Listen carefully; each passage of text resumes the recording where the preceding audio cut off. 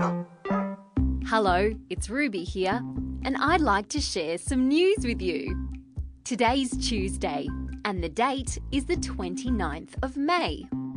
Today, we're talking about 8 students who are starting school. But they're not the kind of students that you might be imagining. And it might not be the kind of school you're imagining either.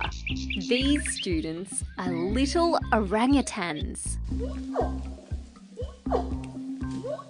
Orangutans are a type of great ape, which is a little bit like a monkey, but with no tail. The school that these orangutans go to is in the middle of a rainforest in a place called Borneo. These 8 little orangutans are orphans, which means their mums and dads aren't around to look after them. They go to this special school to learn how to take care of themselves in the wild.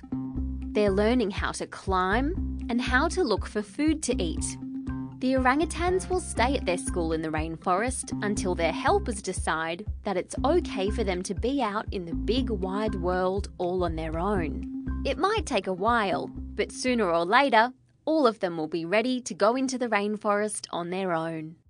And that's the end of news time for today on ABC Kids Listen. Let's talk again tomorrow.